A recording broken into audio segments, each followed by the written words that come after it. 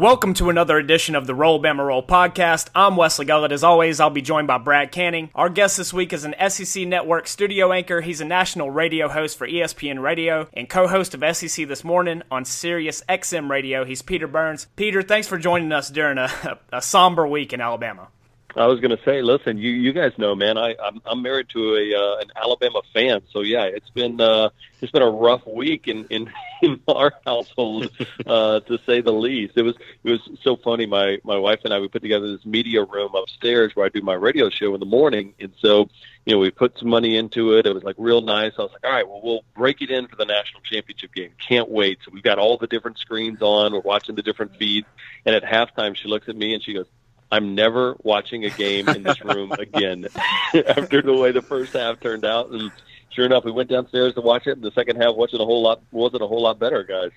Yeah, the game played out in an unexpected way, and with that comes the opinions of everyone. So a popular one being that this game signified the beginning of the end for Nick Saban's dynasty at Alabama. Is that an absurd notion, or is there actually something to that thought? It wasn't absurd. It was absolutely bonkers that people go into there. I mean, listen, when this happens to Urban Meyer for one time, at Iowa, or it happened again to him at Purdue. I mean, the thing is that we just have never seen this happen to Nick Saban, right? Like, we just have never seen this happen. He hadn't lost like that since 2006, with the Dolphins, and Alabama hadn't lost like this as a program since 2004. So, the fact of, hey, once a decade you're allowed a really bad game against a really good opponent, it's fine. Now, had they lost 59-0 or something like that, then yeah, got players fighting on the sidelines, and 40 guys would have transferred the next day out. Yeah, I think there's some issues, but that overall number one recruiting class and the way Alabama runs its program, I think they'll be okay. Hey, Peter, Brad Canning here. Thanks for coming back on. And yeah, I've kind of felt like I was iffy if I wanted to play the Taps all week as like the theme song for the week, but I think we'll be okay. So looking back, the Alabama-Clemson matchup has become a staple in the playoffs, playing each other each of the last 4 years. So the in-conference threats to Alabama have become obvious, starting with Georgia. But does the ACC have anybody that can emerge as a threat to keep Clemson out of the playoffs every year? That's a great question, right? I mean, I kind of joked around on Twitter this year about, I used to post this little picture of this lady kind of lollygagging and dancing and waltzing through the flower bed, because I'm like, this is what Clemson's run to the ACC is going to be like this year. Miami was bad. Florida State was bad. I mean, Syracuse had a good little run. So did North Carolina State, but they weren't powerhouses. And again, I don't see anybody really taking the mantle and doing that. And that's not Clemson's fault, right? I mean, remember a couple of years ago, I think it was like 2016, the SEC didn't have a team outside of Alabama who didn't have less than 4 losses. Mm-hmm. So, you could argue that a couple of years ago, Alabama had the same exact thing. So, yeah, I mean, there's no reason to think that Clemson by far has a better chance of getting to the college football playoff next year than Alabama, because I think Georgia's going to be extremely good. I think Florida's going to be better. Even LSU has a great recruiting class, and they're solid as well, too. Jimbo Fisher at A&M. Auburn, who the hell knows what happens with Gus Malzahn when his back's up against the wall. So, yeah, I mean, it's a bevy of riches in many different ways that Dabo Swinney has, with Clemson being the ACC. Alabama had 6 assistants leave for other jobs last season. It looks like they could match or pass that number again this year. Nick Saban's always kind of excelled through the assistant hiring process, but at what point does this take a toll on the Alabama program?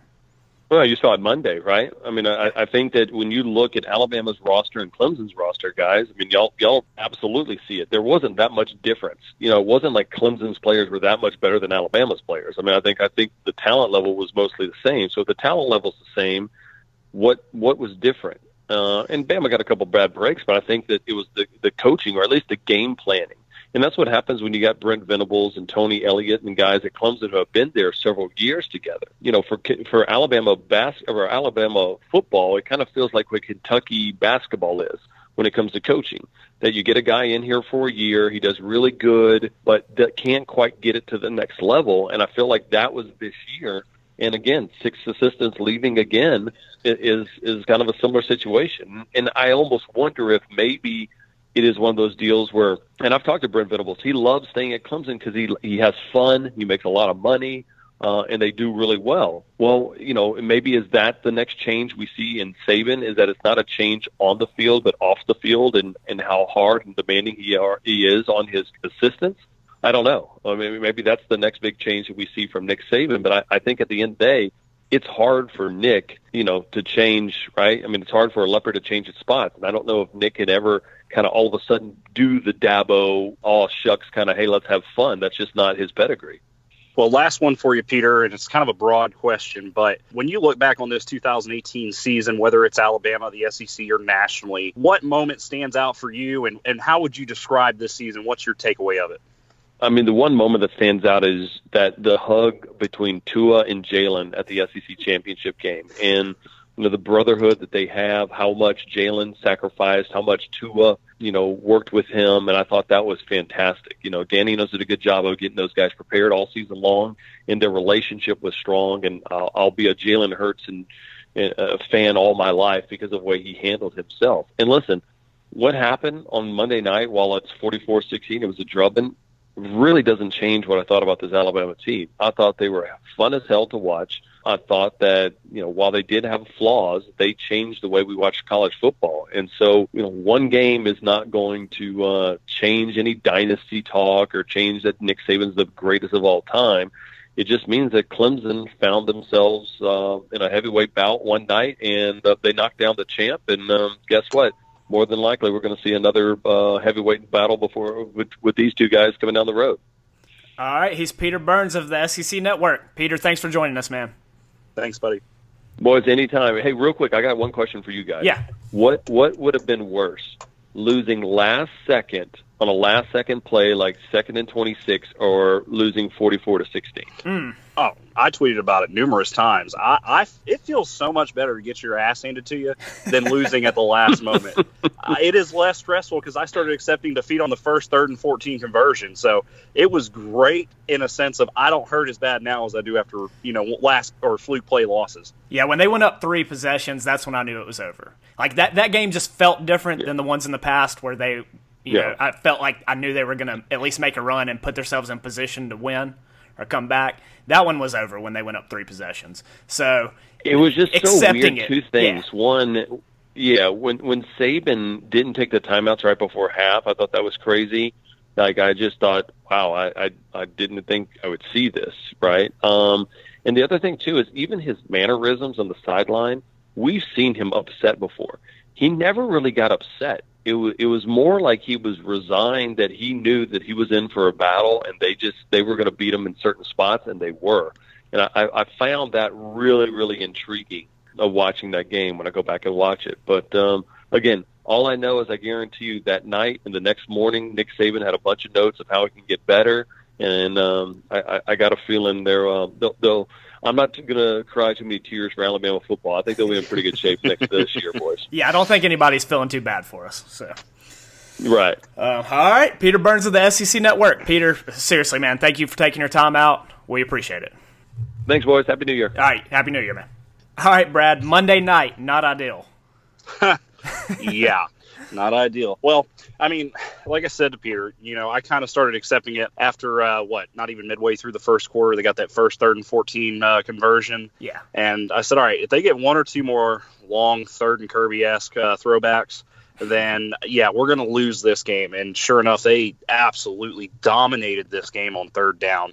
I mean, it is unreal, the conversions they had throughout. And like I told Peter, too, I honestly, this loss, as shocking as it was, I didn't hurt as bad as any of the other 10 or 11 losses this decade, really. Yeah, it was easier to accept, I think, because I accepted it during the game. Yeah. About the third quarter. Yeah. Realistically, at least, not the whole, they scored, Ole Miss, they scored first, we're losing, but realistically, it's been a long time since you've sat in an Alabama game and go, damn, we may really lose this game. Yeah. And I guess one of the craziest things to me about it was when you look not only internally within the fan base, but you look nationally. The feeling going into this game was, this is Alabama's game to lose. They're even teams for the most part. You have a quarterback who's a freshman, a great freshman talent, not a mobile type Kyler Murray quarterback they saw a week before. Alabama was happy throughout the week and press conferences and everything. I don't think anybody really legitimately could make a case and believe they were making that case for Clemson to win. And I damn sure know nobody would have thought that we were getting such a serving of humble pie the way we did. Is this some kind of indication to you that Alabama's dynasty is slipping, or is that an overreaction by some of the media? Well, everyone in today's world lives in the moment. Honestly, the whole thing now is everyone wants to be the first to declaring something. That's why accounts like Old Take Exposed, our friend Fred, he exists. So I don't think you can say something's over until it begins to end, because it's hard to truly start signaling in the moment something's ending unless it's blatantly obvious. And I don't think there's anything blatantly obvious going on in Tuscaloosa that tells me this is the end. Now, it is a little concerning, yes, mainly because it's just like a culmination of bad things. But I don't see anything to where he's losing the locker room, where he's losing his coaching ability. It's going to end up being the greatest recruiting class ever in terms of point total coming in a month. So I don't think it is. And if anything, it's just like when he lost to Clemson the first time. It's only going to motivate him more to finish his career strong. He's not getting any younger. He knows that. But these coaching hires he's going to make, these are going to be really pivotal, because how much longer do we expect him to be there? And, you look at the wide receiver that kicked our ass and kicked Notre Dame's ass, Justin Ross, the true freshman from the state of Alabama. One of the biggest reasons why he spurned Alabama to go to Clemson last year was because the continuity within the staff, the long-term, how the staff have stayed together. That was one thing that drew him there. It's hurt them in a sense, but Saban's always made it work. Can he continue that trend now? That's what's going to be curious. Yeah, is there potential to look back and say, hey, that was the moment where it started to fade? Yes, sure. But for anyone to definitively say at this point that, hey, the dynasty is done or it's crumbled, I think that's a little premature. There's more evidence pointing towards Nick Saban continuing this run opposed to it slowing down. One being who they return on offense next year, which is almost everybody. They're going to have at least one talented NFL caliber player on every level of the defense next year as well. Does Alabama have more roadblocks to get through to make it back to the playoffs than, say, Clemson does next year? Sure. But if they aren't favored to win the national championship, they'll have the second best odds, and they will 100% be in position to win another national championship next year. And to me, you brought up Justin Ross. If there was ever a point where I would have questioned what's to come in the future at Alabama, it wasn't after one game. It would have been after National Signing Day last February. Mm-hmm. Yeah, 14-1 with an SEC championship, Orange Bowl win, and national championship appearance does not make me ask what's wrong. But a recruiting class that was 5 or 6 spots lower than what we're accustomed to, which is probably a bigger difference than people may think, that did make me ask some questions. And Nick Saban responded with, like you said, what might be his best class ever on paper for this cycle, which is literally projecting the future. And it's been a pretty accurate tool for projecting the future of football programs. So it's hard for me to say Nick Saban's dynasty's done when he'll be in position to make the playoffs again next season, and he's bringing in a class of 29 guys, probably, one of which isn't a 4-star or higher, and that's the top kicker in the country. Like I said, after this early signing period, this class is probably going to have guys ranked in the top 100 who are in the bottom half of the class, and I'm not sure that that's ever happened. Yeah, well, the main thing about that class last year concerned me as well was it wasn't just the ranking, it was who we lost out on and, how we lost out on players. And it didn't really hurt us in the long term. Next year's team, though, coming up, we're returning damn near everybody on offense. The defense is going to be more experienced. I think this was more of one of those growing pain years. The defensive coordinator position may be up in the air, especially a couple assistant positions within that. So we'll see what happens there over the next few days. However, I think this team next year has the potential to be just as talented and just as complete of a team, if not even better in some areas than this past year's. And honestly, I think the offense could be even better. So there's a lot to look forward to. But at the same time, this is going to be a loss that'll be up there with that, infamous kick 6 that never happened to me, because it's just hard to find the words of it. Yes, it don't hurt, but at the same time, it's like, damn, they came and took it to us. But look, all the statistics, we won every phase of that game with the exception of the penalties, we got our ass killed because we played sloppy and dumb at times. But the field goal call, that is what it is. And then also Clemson killed us on third down, and I mean absolutely killed us. They converted when it mattered in the red zone. Hell of a job by Brent Venables, because when we got to the red zone, we couldn't do nothing. And God help us if Enos next year calls back-to-back, little shovel pass option runs in the goal line. So, or our DC calling a stun on the 1 yard line. So, look, while we're still on the Alabama Clemson subject, I know this has been beaten to death, but I just want to get your sort of knee-jerk reaction to this. And I know I'm getting ahead of myself a little bit, so I don't want to spend a lot of time on this. You've been iffy in the past about the prospect of Dabo coaching at Alabama in the future. Yep. You're not the only one. He's now 2-2 against Nick Saban in the playoffs. He's an elite recruiter. Are you still on the fence about the idea of Dabo and Crimson? Well, it was never because I was against it or on the fence about it because of his ability to coach. Yeah. Hell no. I mean, Dabo's overtaking that, Urban Meyer role 8 years ago. Now it's Saban and Dabo. It's the culture. It's the way to get to that success that I don't like with him. Yeah. It works. Absolutely works. But at the same time, it's not something I envision that works in Tuscaloosa when you follow up the guy that you're continuing to either beat or lose to and be compared to. Honestly, now that he won another one and you look at the future of the ACC in the next 3 to 4 years, why would he leave in 5 or 6 years from now, assuming he can even win another one in that time frame? So I think the reality of it's probably going out the door. Always will be a chance. I'll never say it couldn't happen, but that's why I was against it. I mean, are you more now for it now or what? Look, I get why people have not warmed up to it yet. He's as opposite of Nick Saban as you can be. But I don't think that's a bad thing. So he makes me cringe some. He's goofy, obviously, but there's more than one way to run a program, and Dabo has proven that his way works, like you said. I also think that trying to replicate Nick Saban is probably going to be a slippery slope. There's only one of him, so I know a lot of people would disagree with me, but at this point, the only person who should have any reserves about Dabo coming to Alabama is Dabo. He has less reason to leave where he's at by the minute. He'd go from legend at Clemson, lifetime job, to a guy that needs to maintain what Nick Saban has built at Alabama. And I don't know, if I was him, I don't think I would take that on.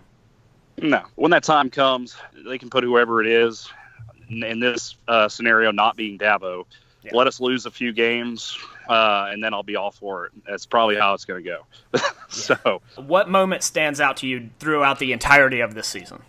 I mean, I don't want to keep mimicking Peter, but like we talked about after the Georgia game, I mean, just that drive for Jalen and everything it stood for on the field and off, and what's going on now with him entering the transfer portal, that's the moment of 2018. They could have won 44-16 on Monday night. It's still, that would have been how I remember this team. So, yeah, Jalen Hurts leading a comeback in the SEC championship game. Not only is that also my favorite moment of the season, but it's probably one of my favorite sports moments of all time. I agree. Yeah, we know Jalen has entered the NCAA transfer portal. He does still have the option to come back, but other schools are free to contact him. He's followed Miami coach Manny Diaz and several Miami players on Twitter, so that's an option we know. Jalen has a fan in us forever, just like Peter said. We are going to support him wherever he goes. Is there anywhere specific, Brad, that you'd maybe love to see Jalen play? 2 places. The first one is Houston.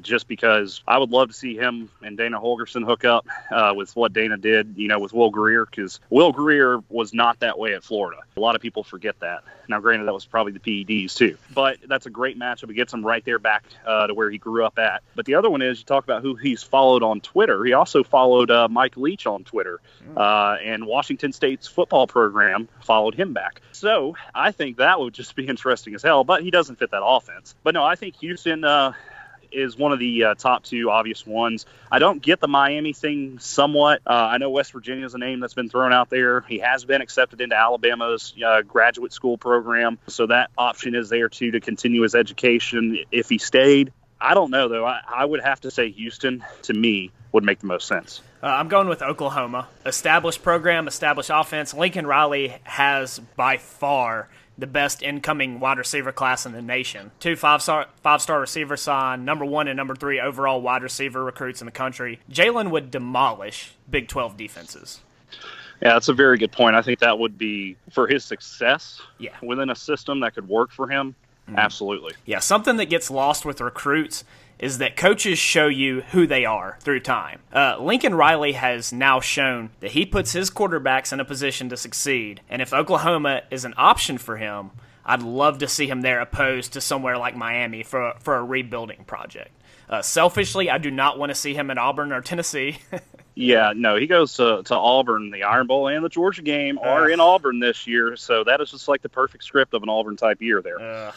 Here's my thing with Jalen. And I know for the most part our fan base has supported him, and even more so as the season has progressed. But for instance, I used to kind of say this about Tim Tebow. I remember during the height of Tim Tebow, some people despised him. I think a lot of that had to do with the amount of coverage he received, which really wasn't on him. He kind of told everyone who he was. He showed everyone who he was, and by all accounts, he was everything that he made himself out to be. So I always felt like, personally, if you had a problem with Tim Tebow, that was a you problem, not a Tim Tebow problem.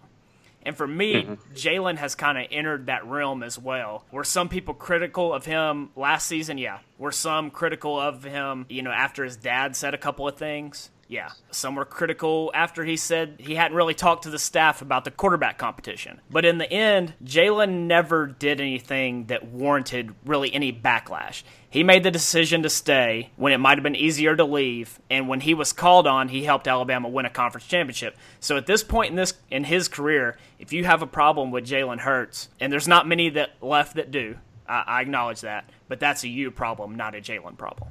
Yeah, absolutely. It's going to be tough to watch him play for somebody else. I know it's a tongue-in-cheek thing to say, but I've never meant it for any other player in any sport. But I sincerely wish him the best, and I will be rooting for him. Moving on, off-season headlines. What do you think is going to be the big off-season story for Alabama? Ooh, for Alabama, it's going to come down to what's going to transpire the next few days, next week or so. And that's going to be the coordinators and the assistants and, yada, yada. These roles that are publicly already open and some that will be coming out into the public that are going to need to be replaced with new faces, possibly even some we haven't seen in a while. And also transfers or guys leaving or staying. We're going to know on Friday. I think that with the media, you got to generate some type of storyline in the offseason. You got, 233 days from right now until Duke. Got some dead air. We'll see if people try to keep that story permeating of, is Clemson now that new king? Is Alabama on the decline? And I also wonder if there's going to be any tweaks to any officiating or recruiting rules. That'll be interesting to follow. What about you? I just want to know, can Alabama's defense get back to its former self? Well, we'd have to get Jeremy Pruitt back. Yeah. And I'm very curious to see how much the incoming freshman class, with all of the hype surrounding it, how much will they contribute? Oh, that's a great point. Yeah, I think there's going to be a lot of space for some guys to compete, for sure. There is. I think we may see a couple of them on the defensive line. Absolutely. I think there's no more open area for competition than that D-line. Yeah. Nationally, one thing that I'm going to be very interested in is, we know Justin Fields transferred to Ohio State. Tate Martell, before the announcement, Ohio State quarterback Tate Martell had a lot to say on Twitter before Justin Fields announced his transfer. And now all of a sudden, Tate Martell is in the transfer portal. It seems as if he is upset about getting a little competition in Columbus. If Justin Fields does not get his waiver to become immediately eligible, that leaves Ohio State with two quarterbacks, none of whom would have started this year initially. Yeah, the only thing I could think of is they must feel pretty good that he's going to get his hardship waiver approved. But my God, is that just not the epitome of some Twitter fingers? And then when life comes at you fast, you tuck tail and run. You hate to see it. Yeah, I mean, this is just a guy who goes out and gets pedicures anyways, based on that Netflix show. So it's all good. But all right, well, this has been the Roll Bama Roll podcast. Roll Tide.